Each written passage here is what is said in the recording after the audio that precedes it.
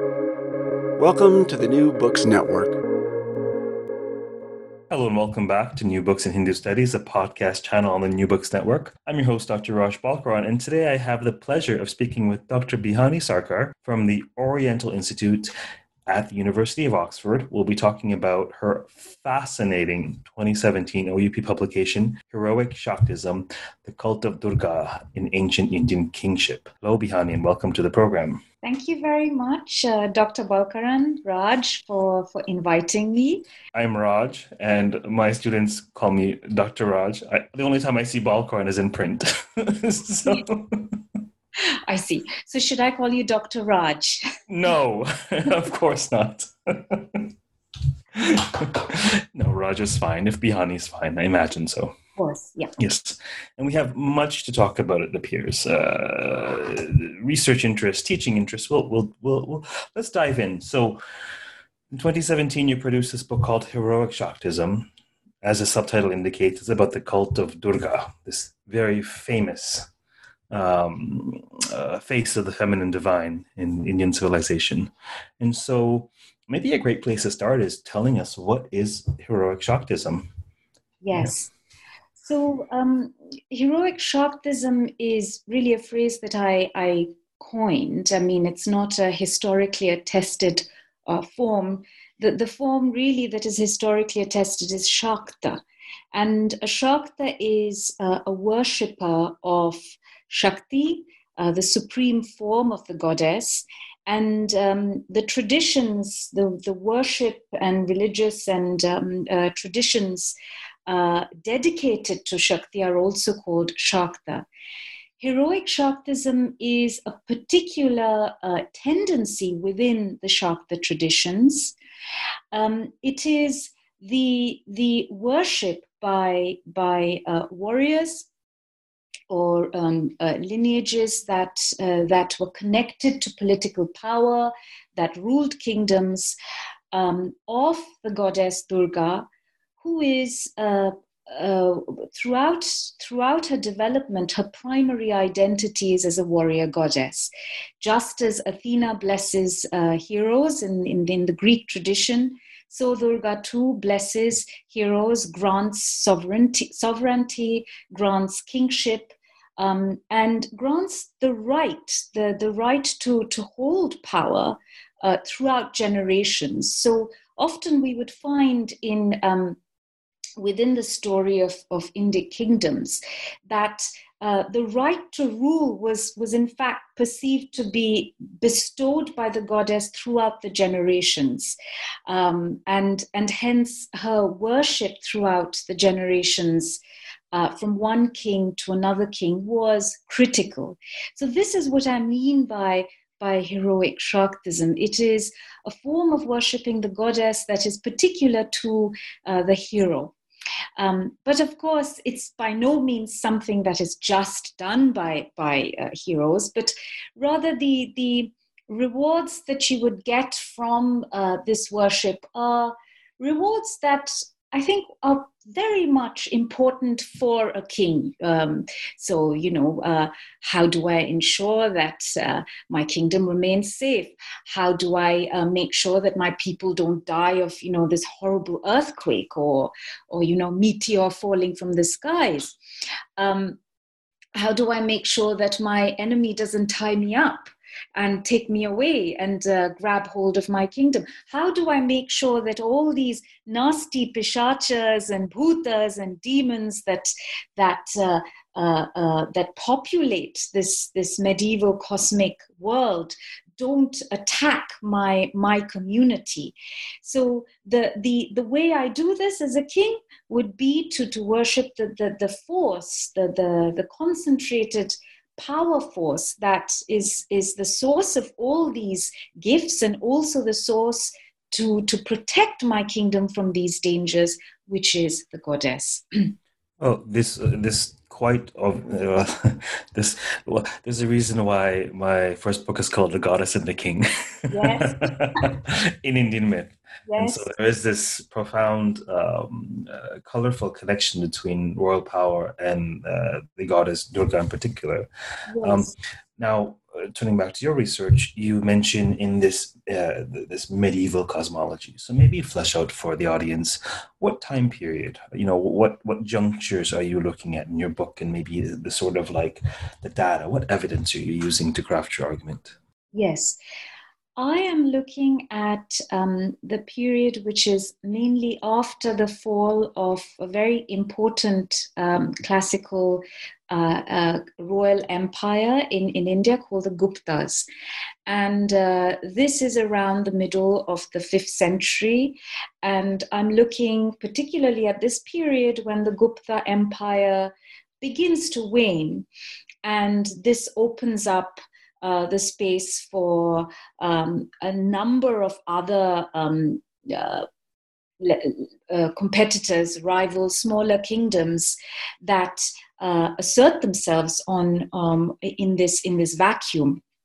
So it's the period that is post-Gupta up until the 11th century or 12th century AD. And the reason why I picked this period is because this is the time that all the most of the literature that I work primarily with primary sources in Sanskrit and Prakrit, a few in Prakrit, mainly in Sanskrit. I'm trained as a Sanskritist, and most of the descriptive materials in classical Sanskrit that can tell us anything really substantive about the nature of the deity, who the worshippers are, that can allow us to construct a narrative, a broad narrative, really comes from this period. And interestingly, this is also the period when post-Gupta imperial lineages are asserting themselves. Having said that, I also look at the Gupta period as well, because the roots of this divinity, the roots of this deity, while it goes back much earlier than the Guptas, but we get fascinating accounts from the Gupta period, or from that time, from Vaishnava, from literature from the Vaishnava religious traditions. So it's a big swathe of time that I'm talking about, mainly bit after the Guptas, right up till the 12th century AD, so the what's called the early medieval period. And the sources I'm looking at are primary sources in Sanskrit and Prakrit from this period. These include mythologies, the kind of mythologies that we get in the corpus of Indian legends called the Puranas, which are one of our most important sources, as you know, Raj, very well, of our study of the Shakta traditions. Of course, we also must look at what are called tantric, often we call tantric esoteric religious traditions as well. We have to look at them together, but sometimes people who are trained within, especially in tantric traditions, tend to disregard Puranic sources. I think that you can't do that. You have to look at them as in conversation. I also look at epigraphical sources, because epigraphical sources really give us facts like dates and names and places, and this can very help us to plot the abstractions of religious text within an appropriate historical context. I also look at poetic literature. There's a lot of beautiful, magnificent poetry, Shakta poetry dedicated to the goddess. Liturgical traditions, so ritual manuals that were used by priests on the ground, that continue to be used actually on the ground, including the Devi Mahatmya, that is a very important part of your life, I know, Raj. So the Devi Mahatmya is, of course, a sacred text that is chanted. So it forms the liturgy of the goddess's worship. So it's very intimately connected to her nature and power. And I also found it important to look at vernacular narratives. And by that, I looked, I mean, where I could, I looked at the original sources where my language skills enabled me that. So I speak Bengali, so I could read Bengali sources. And there were some fascinating accounts, of course, in South Indian languages and in Marathi. These, of course, I had to rely on translations. And ethnographic accounts. The anthropologists in the last 50 years, actually going even further back from the 19th century, have gone to places in the Indic world that continue older forms of kingship, such as in Nepal, or they've gone to villages where many of these early traditions continue, and they've documented it for us. Of course, when looking at these descriptions, we can't see them as they're not accurate reflections of what happened in the post-Gupta scenario, but they are a good indication of how it could have been and what the changes could have been between then and now. Yes, so those are my sources and historical periods. You certainly look at a wide range of sources over this period to map the sort of the chronology of the, as you call it, the cult of Durga, of the worship of this goddess, and her role, her significance in the life of kings, in the institution of kingship. And so what is your central argument? You make an argument based on, for example, to what do we owe Durga's prominence and usage in this capacity? Yes. So I would say the main arguments of the book I can maybe summarize in the following way. The first is that the spread of Durga's worship in this period is connected with the rise of early Indian military lineages and early Indian kingdoms.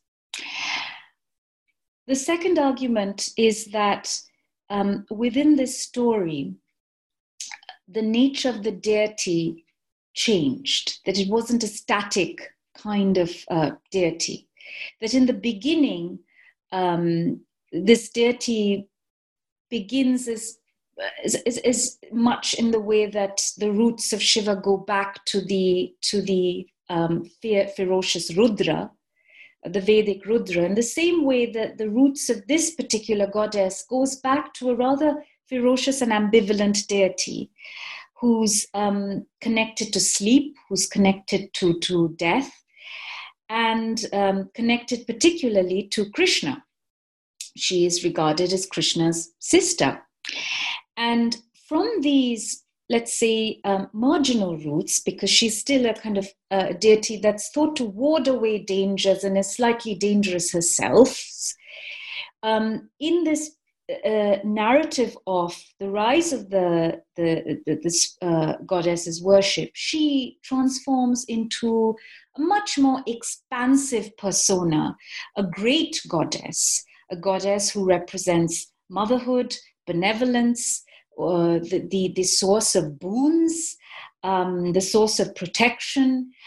So this is what I wanted to emphasize as well, that there's a shift in the character, the persona of the deity of Durga from a Vaishnava goddess of sleep, associated with Navami in the month of in the monsoon period, to a much more expansive, cohesive, ubiquitous deity, a deity who's present everywhere, a great goddess. The third argument that I wanted to make is that she becomes representative of local goddesses, that there were a number of local goddesses still worshipped in parts of India. Historians have surmised that many of these goddesses might have have non-Brahmanical origins, that they were worshipped by the local indigenous population. Durga becomes associated with these goddesses and sort of is the face for, is their face. She allows them to acquire a prestigious status within classical Hinduism.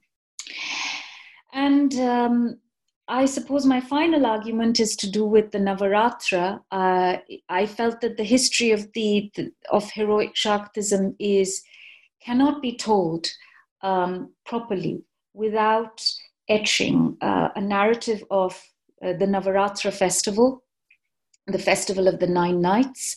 And my argument there was that initially it's a Vaishnava festival on Navami to placate this wild goddess who grants kingship to kings, but it expands into a much more capacious 9-day grand ceremony, such as we have now. And of course, the deities change from a ferocious to a more benevolent figures, reflected in the change in the Navaratra as well. So these are the various arguments that I hoped I was able to make, that I hope I was able to make in the book. Yes. What do you say about Skanda and the goddess? Yes, that's an interesting and rather complicated question. So Skanda, I mean, a lot of work has been done on Skanda Kartikeya. Skanda Kartikeya was an important god of kingship at a very early period. But Skanda Kartikeya also has a presence in medical literature as a deity of possession. But there is in this, historians such as historians of South Asian religions have pointed out that Skanda makes this elevation from a deity of possession, someone who's surrounded by the matris. He's associated with these 7 goddesses called the mothers, who are again associated with fertility, childbirth, possession as well. And then he becomes, he's elevated as a god of kingship. He's also absorbed within the Shaiva traditions and is considered Shiva's son, the young prince, Kumara, who leads the army of heaven. Now, what interested me about Skanda was that in the Mahabharata, in the Aranyaka Parvan, there is a narrative of Skanda, and there he slays Durga's arch nemesis, Mahisha, the buffalo demon. That was the first time I thought, this is really interesting, and what's going on here? And fortunately, a number of scholars had I think there were, I might be mistaken, but at the time I saw that there were 2 scholars who had noticed this and had also remarked on this. But it's, they hadn't gone further into it. So I thought, right, I think this is important and we've got to delve into it. Now, in a nutshell, again, what I've presented about the relationship between Skanda and Durga in the book, I am aware that it is a sort of working hypothesis, no doubt very much based on evidence, and I'm open to changing my ideas if appropriate evidence is presented to me. But in a nutshell, it seems that some of the myth of Skanda and the myth of the goddess share very close correspondences. So the narrative traditions of both deities share very close correspondence. And furthermore, you also have very common deity groups you have common deity groups to both of them. So the matris and this retinue of strange strange, fascinating characters that surround Skanda. You also have them in Durga's case. And in fact, later on, especially in the worship of Durga, you cannot worship Durga without first worshipping or without worshipping her avarana, her retinue, the Saptamatris, all the yoginis, together with Durga. And within Skanda's time as well, these deities held a function in safeguarding spaces, especially in things like crossroads, marketplaces, where lots of people gather. So you safeguard that space by worshipping the matris. They serve a very similar purpose in Durga's case as well. The worship of Durga in the midst of her Saptamatra and 64 yoginis is taught on Mahashtami, and on Mahanavami within the Eastern traditions. And there is this very strong link between Skanda and Durga as well, apart, of course, also from the slaying of Mahisha.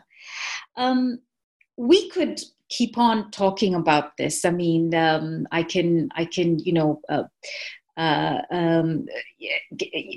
go on expanding. The details of this are really treated in the book, but I also feel that there is, and I present the evidence in the book as well, that there are aspects in her mythology of aspects of how she is presented as a royal figure that I feel are very similar, harmonious to the way that Skanda is presented. Before the Devi Mahatmya or these early old Skanda Purana, these early mythic traditions, if you go back to the Vaishnava goddess, she's not really a goddess of the battlefield or of armies. She's a goddess of the monsoon. She's, of course, a dangerous figure, but she's associated with skies. Kings, of course, worship her, but she doesn't have this whole officialness about her at all. The association with dharma is something that is made at a later phase with the goddess, particularly with the Mahishasura and the demon slaying, all the Alshumbha Nishumba myths. But in the early Vaishnava strand, that association that she restores dharma by restoring the gods to the heaven, that association is not explicit. Until the Devi Mahatmya, you'd say. Until the Devi Mahatmya, yes. Where it is, of course, dharma is the key thing there. And Kshatriya dharma. Really, like the imperative to protect that the perils abound, and you have to fight fire with fire. You need something dangerous to deal with the dangers of spiritual dangers, social dangers. Yeah. Yes. Although, having said that, I've recently come across. So in the book, I didn't really look much in depth in Vedic materials. And that's, I think, a great shortcoming. It's simply because I needed much more training in that to get into it. But recently I've been made aware by Professor Lubin, who's just written about certain texts within the Vedic tradition that describe mantras of Durga, that within the Vedic tradition as well, I mean, his argument is that these mantras to the goddess are being retrofitted into Vedic materials. But whenever they're being retrofitted, it's still probably quite early. Within those mantras, she is being evoked as a benevolent, auspicious figure. Of course, kingship and protection from danger, all of that comes in, but as a much bigger goddess not just a small goddess of dangers and protection of the king from the dangers, but someone who protects homes as well, because the context in which these mantras are taught is the Griha Sutra context, the domestic ritual. So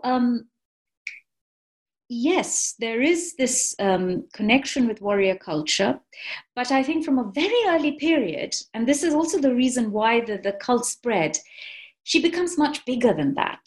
She also offers goods and things and protection and bounty and peace and all of those things that also, I think, are fundamental to good kingship. You don't just go around conquering people and killing and cutting off people's heads and, being all really brutal.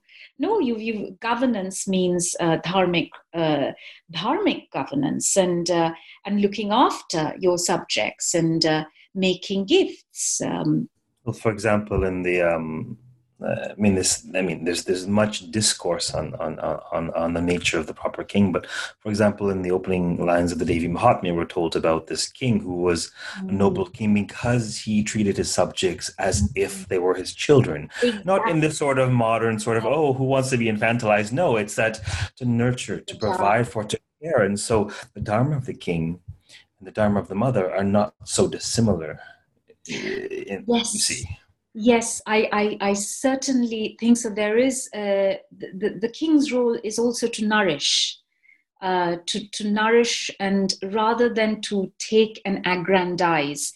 And within Indian kingship, that is very much there. Of course, the king's also supposed to uphold the Chaturvarna, the four castes. That's one of his primary duties, but to look after those who fall within the four castes as well. But coming back to the Kshatriya thing that you had mentioned, I just want to say this before I forget it, that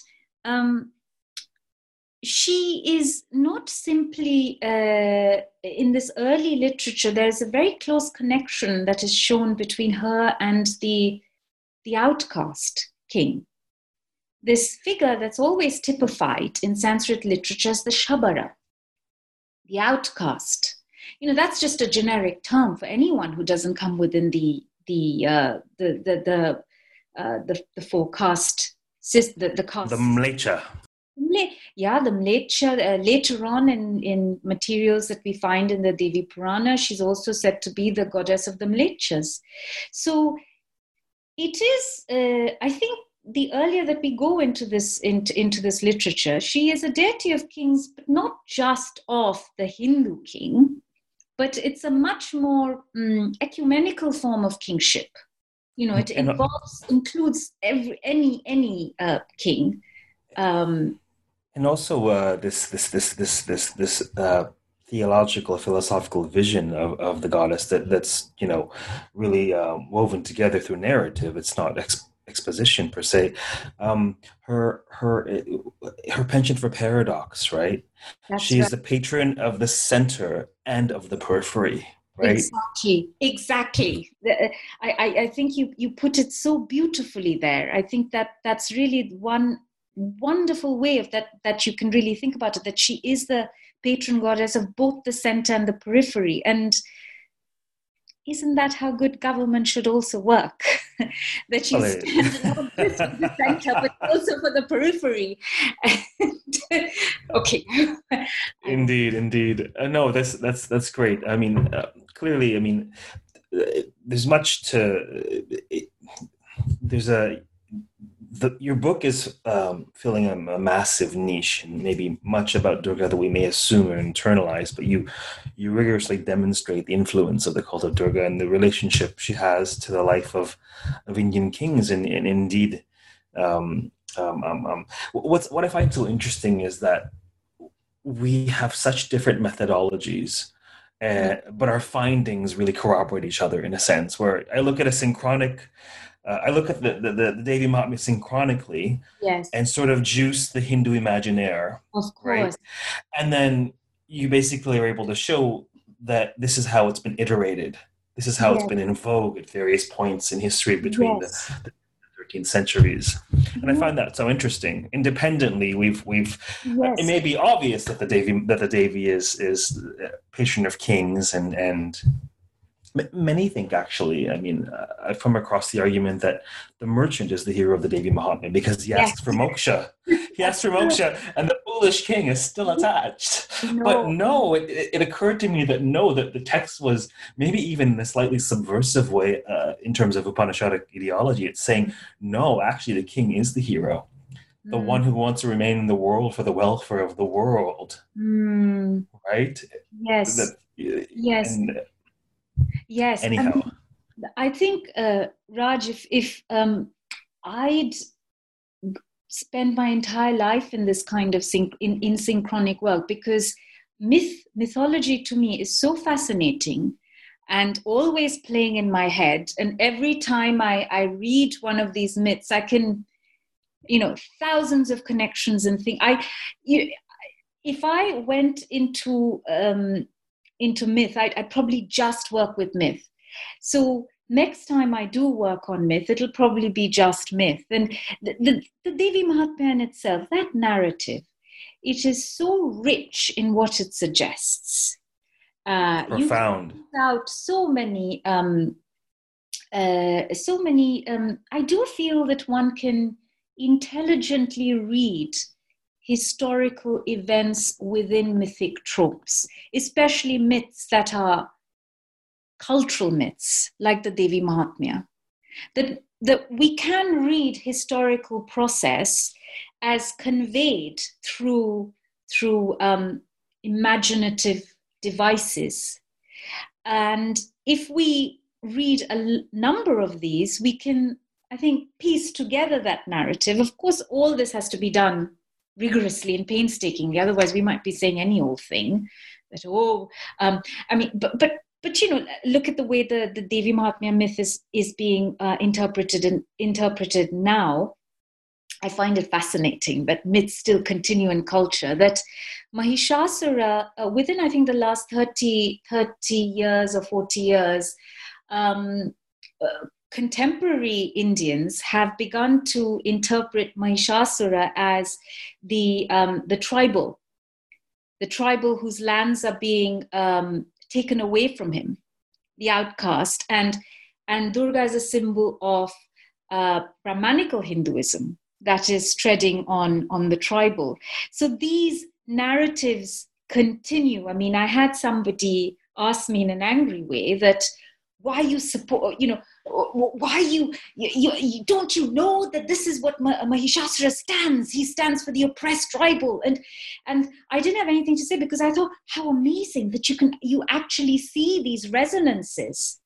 And that just shows to me the power of this myth, that these symbols are so connected with social events that they can suggest something even now.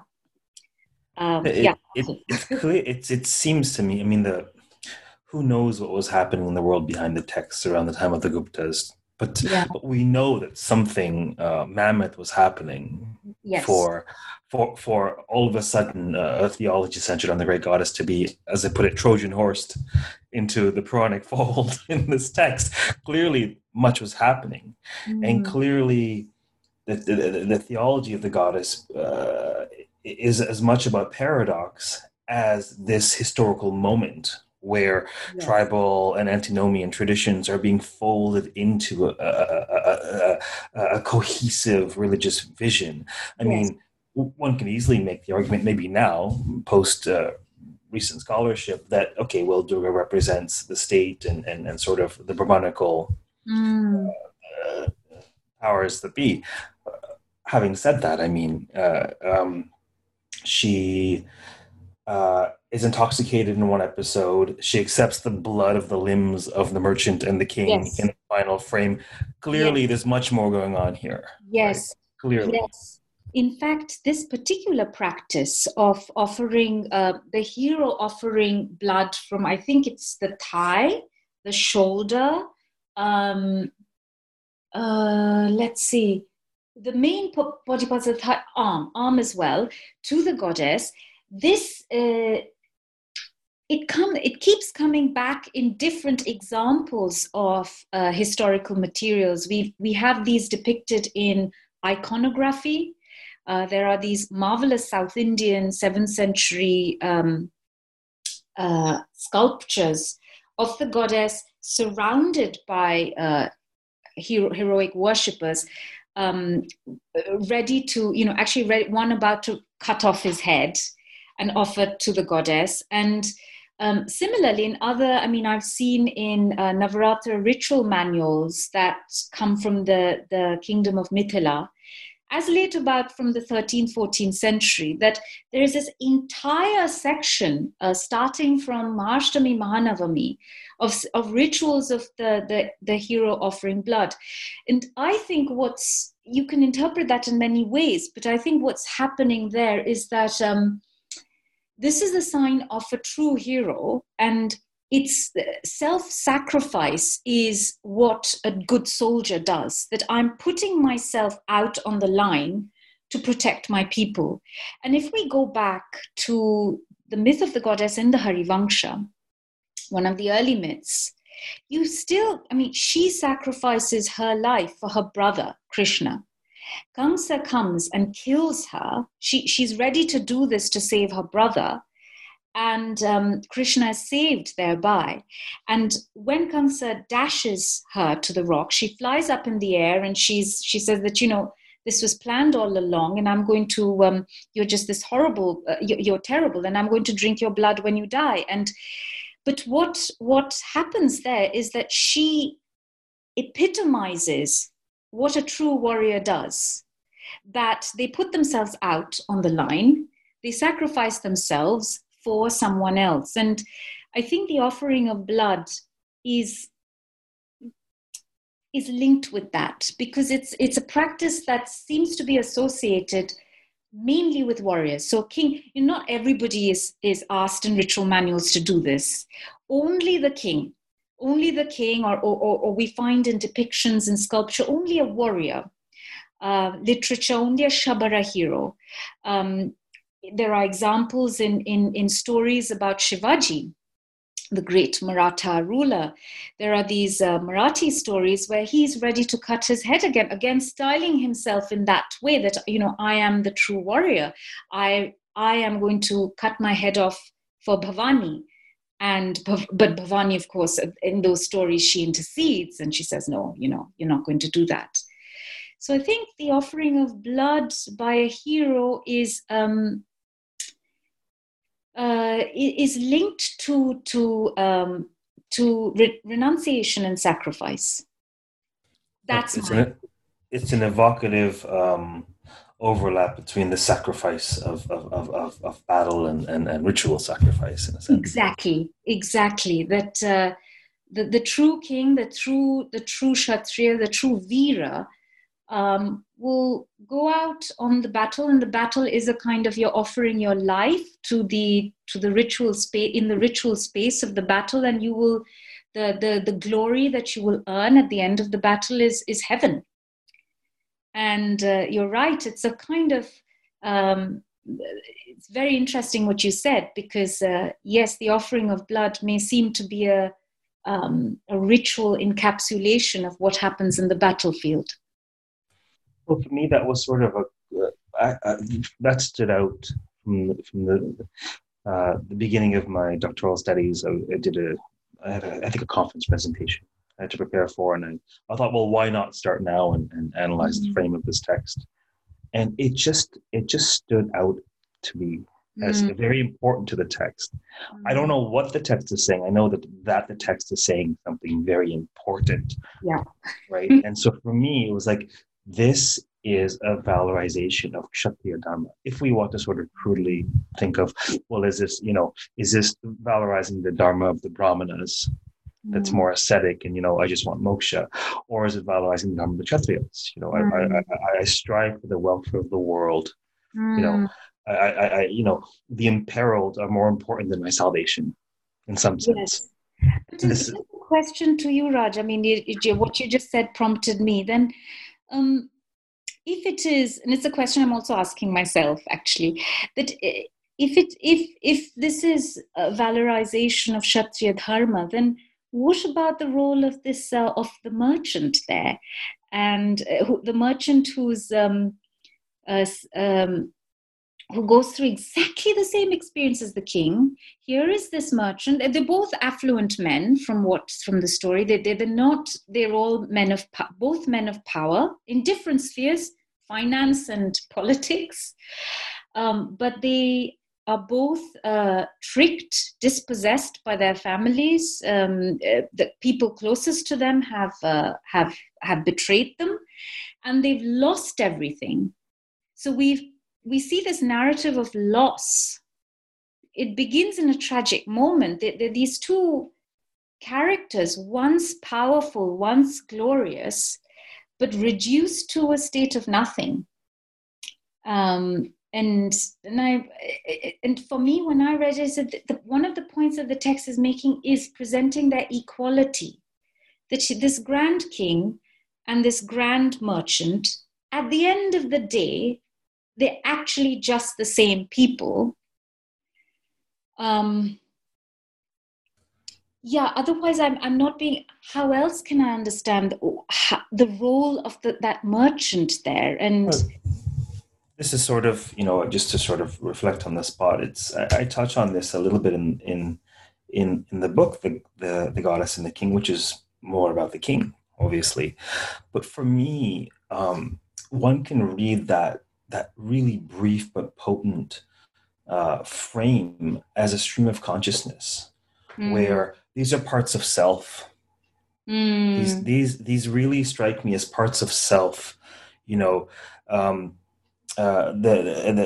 voice of reason and wisdom, the go-getter, right? The more detached witness. Right. Yes. These are parts of self. So I really read the merchant and the king as balancing each other out. And what I argue is that what the text has to, part of the project of the epics and the Puranas is to encode what I call the Dharmic double helix. Pravriti and Nivriti have to be paradoxically united in a way that will never make sense. And that's why we have kings who end up in the forests. That's why we have Rama as a pseudo-ascetic, for example. Why does he need to wear bark garments to fulfill his father's boon? There's no reason for that, right? This is the double helix. So we need the Nivritic valorization to be preserved, to be a classical Hindu text. Yes. And I think that's the role the merchant plays, also as an aspect of self. There's a reason why she's, bhukti mukti badayini, right? She'll give both. And we don't necessarily get the sense that the king is as infatuated at the outset as he is. He may have benefited from the jnana of Sage Medas, but now he's sort of in this space of, I understand. I'm not propelled by Maya as I was before. I'm not despondent. I'm not dejected. Nevertheless, in full awareness, I wish for my kingdom back, and I wish to be lord of an age. This is very important. I think what you said, that the importance of paradox, and you mentioned that before, because the goddess herself is paradox. That there are both these contradictory aspects within her. In the first charita of the Devi Mahatmya, the sage, as you will remember, explains to the merchant and the king that the goddess is the principle of Maya. The principle of and Maya is paradox. Maya is samsara. It is your life in transmigration. So the goddess is the principle that entraps you in samsara, in this continuous life. So in a way, that's a kind of almost negative picture. But at the same time, she's also the principle of liberation.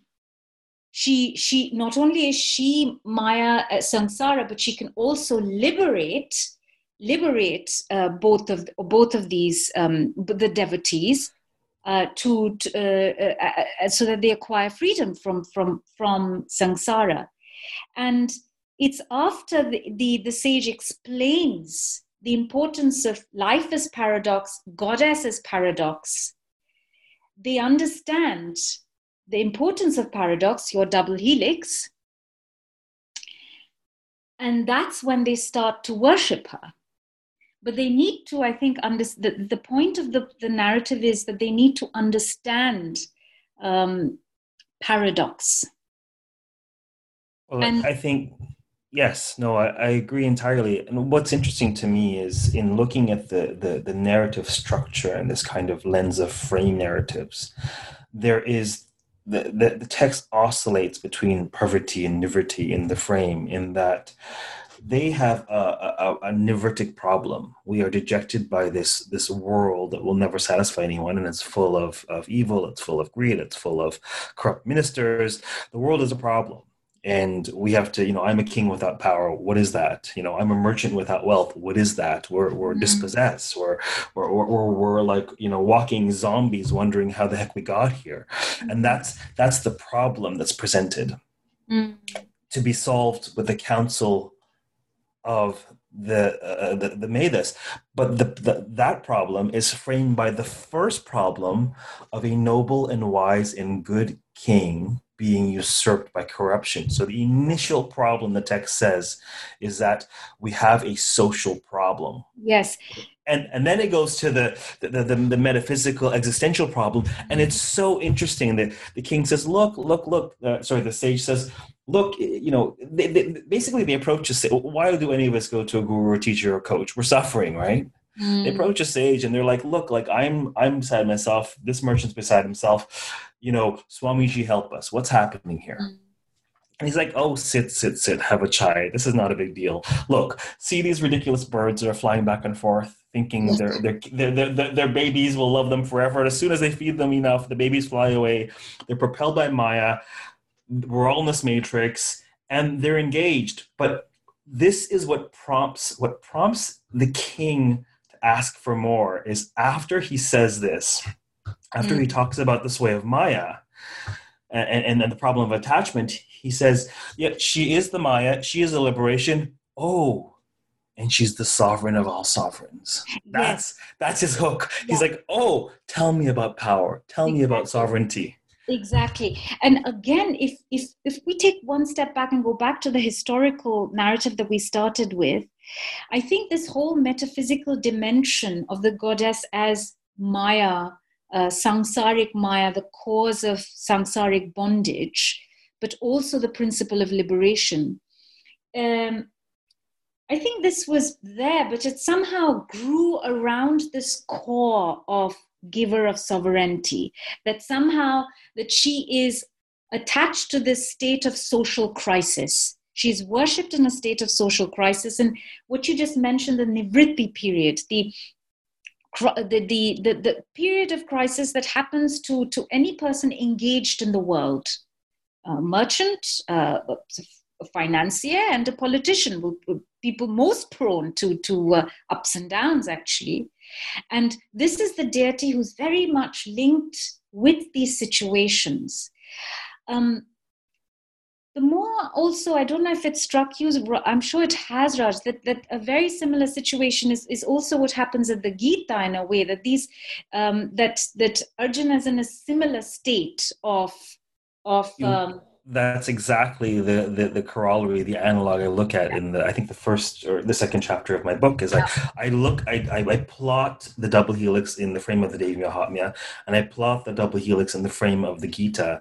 And what I'm saying is that they're both couching the existential problem as dependent upon ultimately resolving the social problem. Yes. The pendulum has to swing the other way. Yes. From Vedic world affirmation to Upanishadic world denial, the pendulum has to say we need both this spiritual apex. Exactly. We also need good kings and protection in the world. Exactly. We need to find a way to bring them together. Right? Exactly. And I think the context which brings these two together is a tragic occurrence, is calamity. Because those are the situations in which these characters, and I think a lot of us, would ask such deep existential questions, would search for some kind of answer. And the answer in this case is always posited as the goddess. But the answer is provided in this context of social breakdown that leads to an existential and inner breakdown.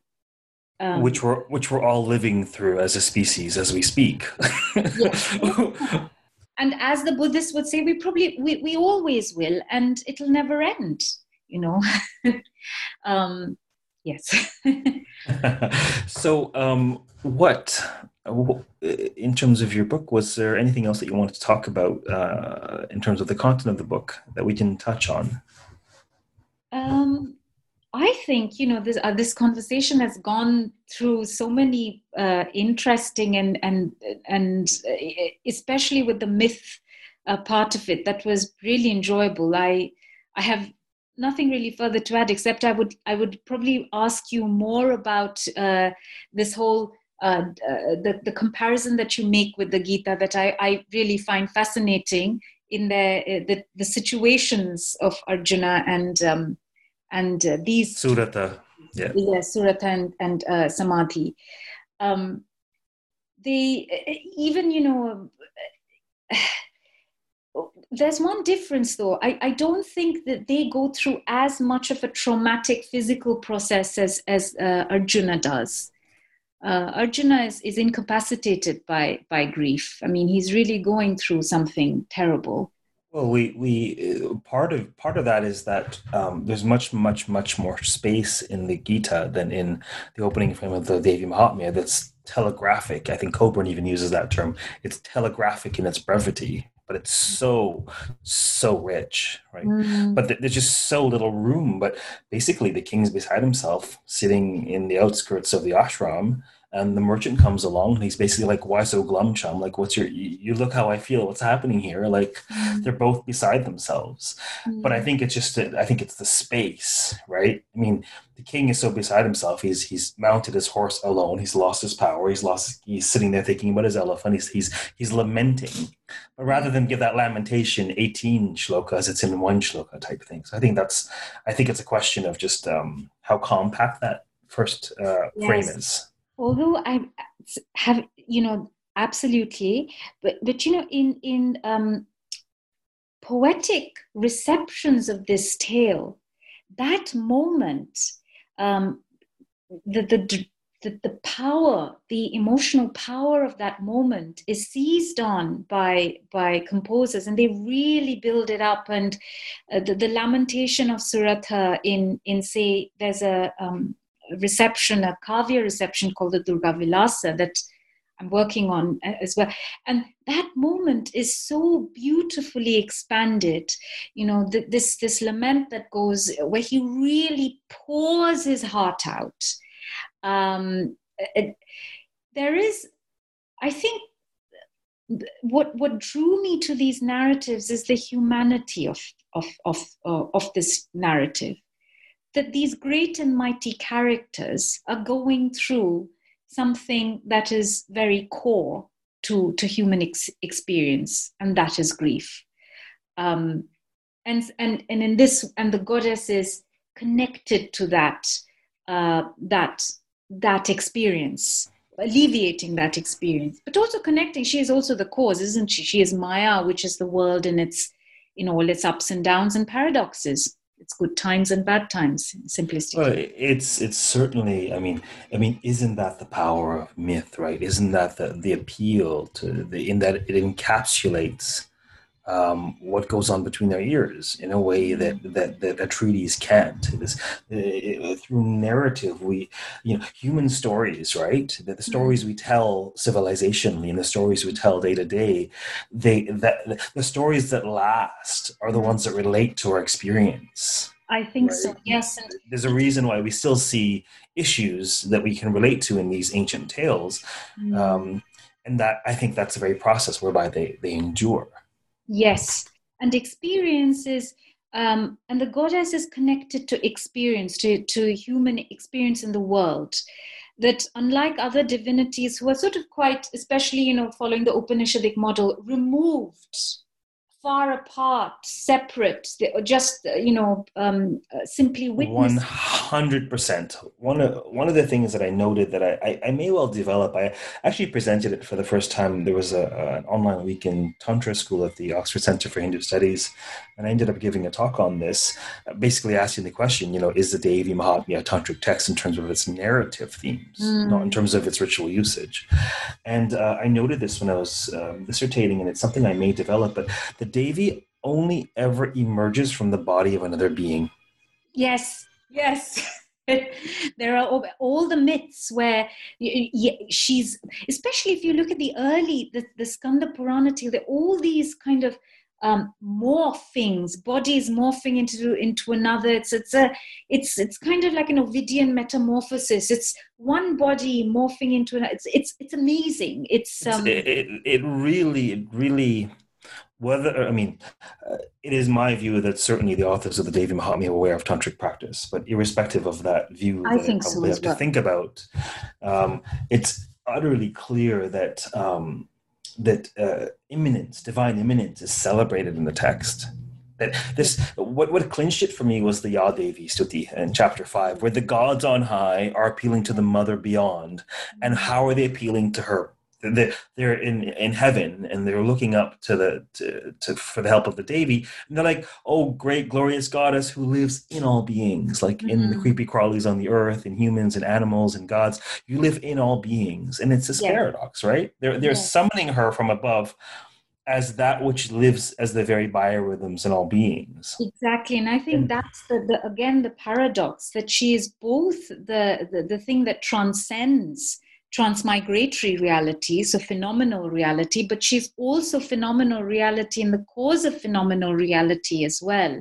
That she's both these things, and more, that she's connected to our experience, and in a way that Shiva or Vishnu, the only kind of correspondence I can find is with the idea of the Bodhisattva, who will intercede in times of trouble.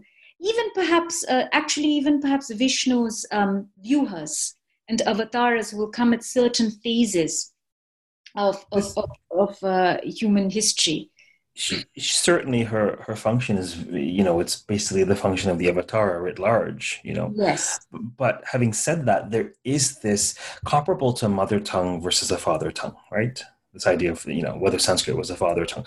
There's something very immediate about the way in which the goddess is described. And I think that's part of the rationale of using the feminine gender, right? I think that's part of the rationale. It's immediate, right? It's here, it's now. She's beyond as well, but she's immediate. She's intimate. She's here. This is her. The Maya is the Devi, as well as transcendence of the Maya is the Devi. And what Surata learns is to be empowered within the Maya, as opposed to being disempowered. Exactly. And this is the lesson that the two learn, isn't it? The merchant and the king, they are disempowered, and then they are re-empowered at the end. And that's one of the messages of the Devi Mahatmya. And this paradox of being the apex of both temporal and spiritual power. She is power. She is the height of power, right? And so the height of power in the world is the king. And the height of power beyond the world is one who attains moksha, who goes beyond I-ness and my-ness. I believe that's the way the text describes it. A fascinating discussion. We are soon to be commencing, podcasts are timeless. Someone may be listening to this podcast 6 months from now, but it's October 11th, 2020, and so soon we'll be starting the Goddess Festival. Yes. So this discussion is timely, and why don't you tell us a little bit about what you're doing for the festival in terms of the Devi Mahatmya, in terms of teaching. Tell us a little bit about what opportunities folks may have. Well, thanks so much for bringing that up. During Shashti, Saptami, Ashtami, Mahanavami, Vijayadashami. I'll be reading from the Devi Mahatmya. I'll be reciting and also providing translations while I read. And I'm going to read, obviously, ideally, I would have read the whole thing as the proper Chandi Patha should do, but I'll go through the Shumbha Nishumbha Vada section, which covers quite most of it. So I'll be reading that, and you can see more information about it on my professional website. Please kind of register, and it's very cheap. It's £32 for all the 5 readings. They're about 1.5 hours each. And I thought that this would be a befitting way to mark the Navaratri, and also to re-experience the Shumbha Nishumbha Vada part, which is I'd say one of the earlier sort of narratives within the demon slaying narratives of the goddess. So if you're interested, please, you can email me at info@bihanisarkar.com, or you can see more about the course at bihanisarkar.com, and please do subscribe. It starts on the 22nd of October. So there's still time to register. So it's 22nd right up until I think the 28th or the 9th. So, and I record all the sessions and you'll be getting them. So do sign up. Fantastic. I was actually quite pleased to see you offering this online adventure, this learning adventure for people interested. The world is changing. The world is changing. Initially, I had no idea. The online teaching was something I did sort of on the side for 3 or 4 years now, maybe 5 actually. And now, all of a sudden, it's needed at the academy, and more. I really applaud scholars for taking the plunge and presenting their stuff online, because there's a critical mass of the public that really want quality material. And if the experts aren't presenting it online, if the chefs aren't cooking, they're forced to half-ass food, right? Exactly. And, I enjoy communicating. I've enjoyed my online teaching experience. And usually there are people I cannot teach, here where I'm sitting at right now. There are people all over the world. A lot of them are Indians from India who are, professionally engaged, but they want to go back and relearn and actually hold conversations. So I found it a fantastic way of sharing all this kind of specialized and great research that is happening right now in our field with a broader audience, but bringing them into the conversation as well, because I feel that with things like Hindu studies, Sanskrit, it's such a divided world. There are specialists, and then there are politicized groups. And, we need to create a space where we can really just have a scholarly, unmotivated conversations that are conversations just for the pleasure of having them. Indeed. And that's very much the space of the podcast. And that's why I think there's great synergy here. So for those of you listening, we have been talking with Dr. Bihani Sarkar of the Oriental Institute at the University of Oxford on her 2017 OUP publication, Heroic Shaktism. Check it out. And also definitely go to bihanisarkar.com. And if you get this in time, then by all means, register for her Navaratri goddess extravaganza. It was great having you on the program. We'll continue chatting, I'm sure, beyond, but thank you very much. Thank you very much, Raj. That was lovely. Thank you. Namaste. Until next time, keep reading, keep listening, stay safe, and keep contemplating the paradoxical mystery that is the Mahadevi. I'm at rajbalkaran.com. Feel free to message me if I can be of service with book recommendations for future podcasts and whatnot. Take good care. Bye-bye.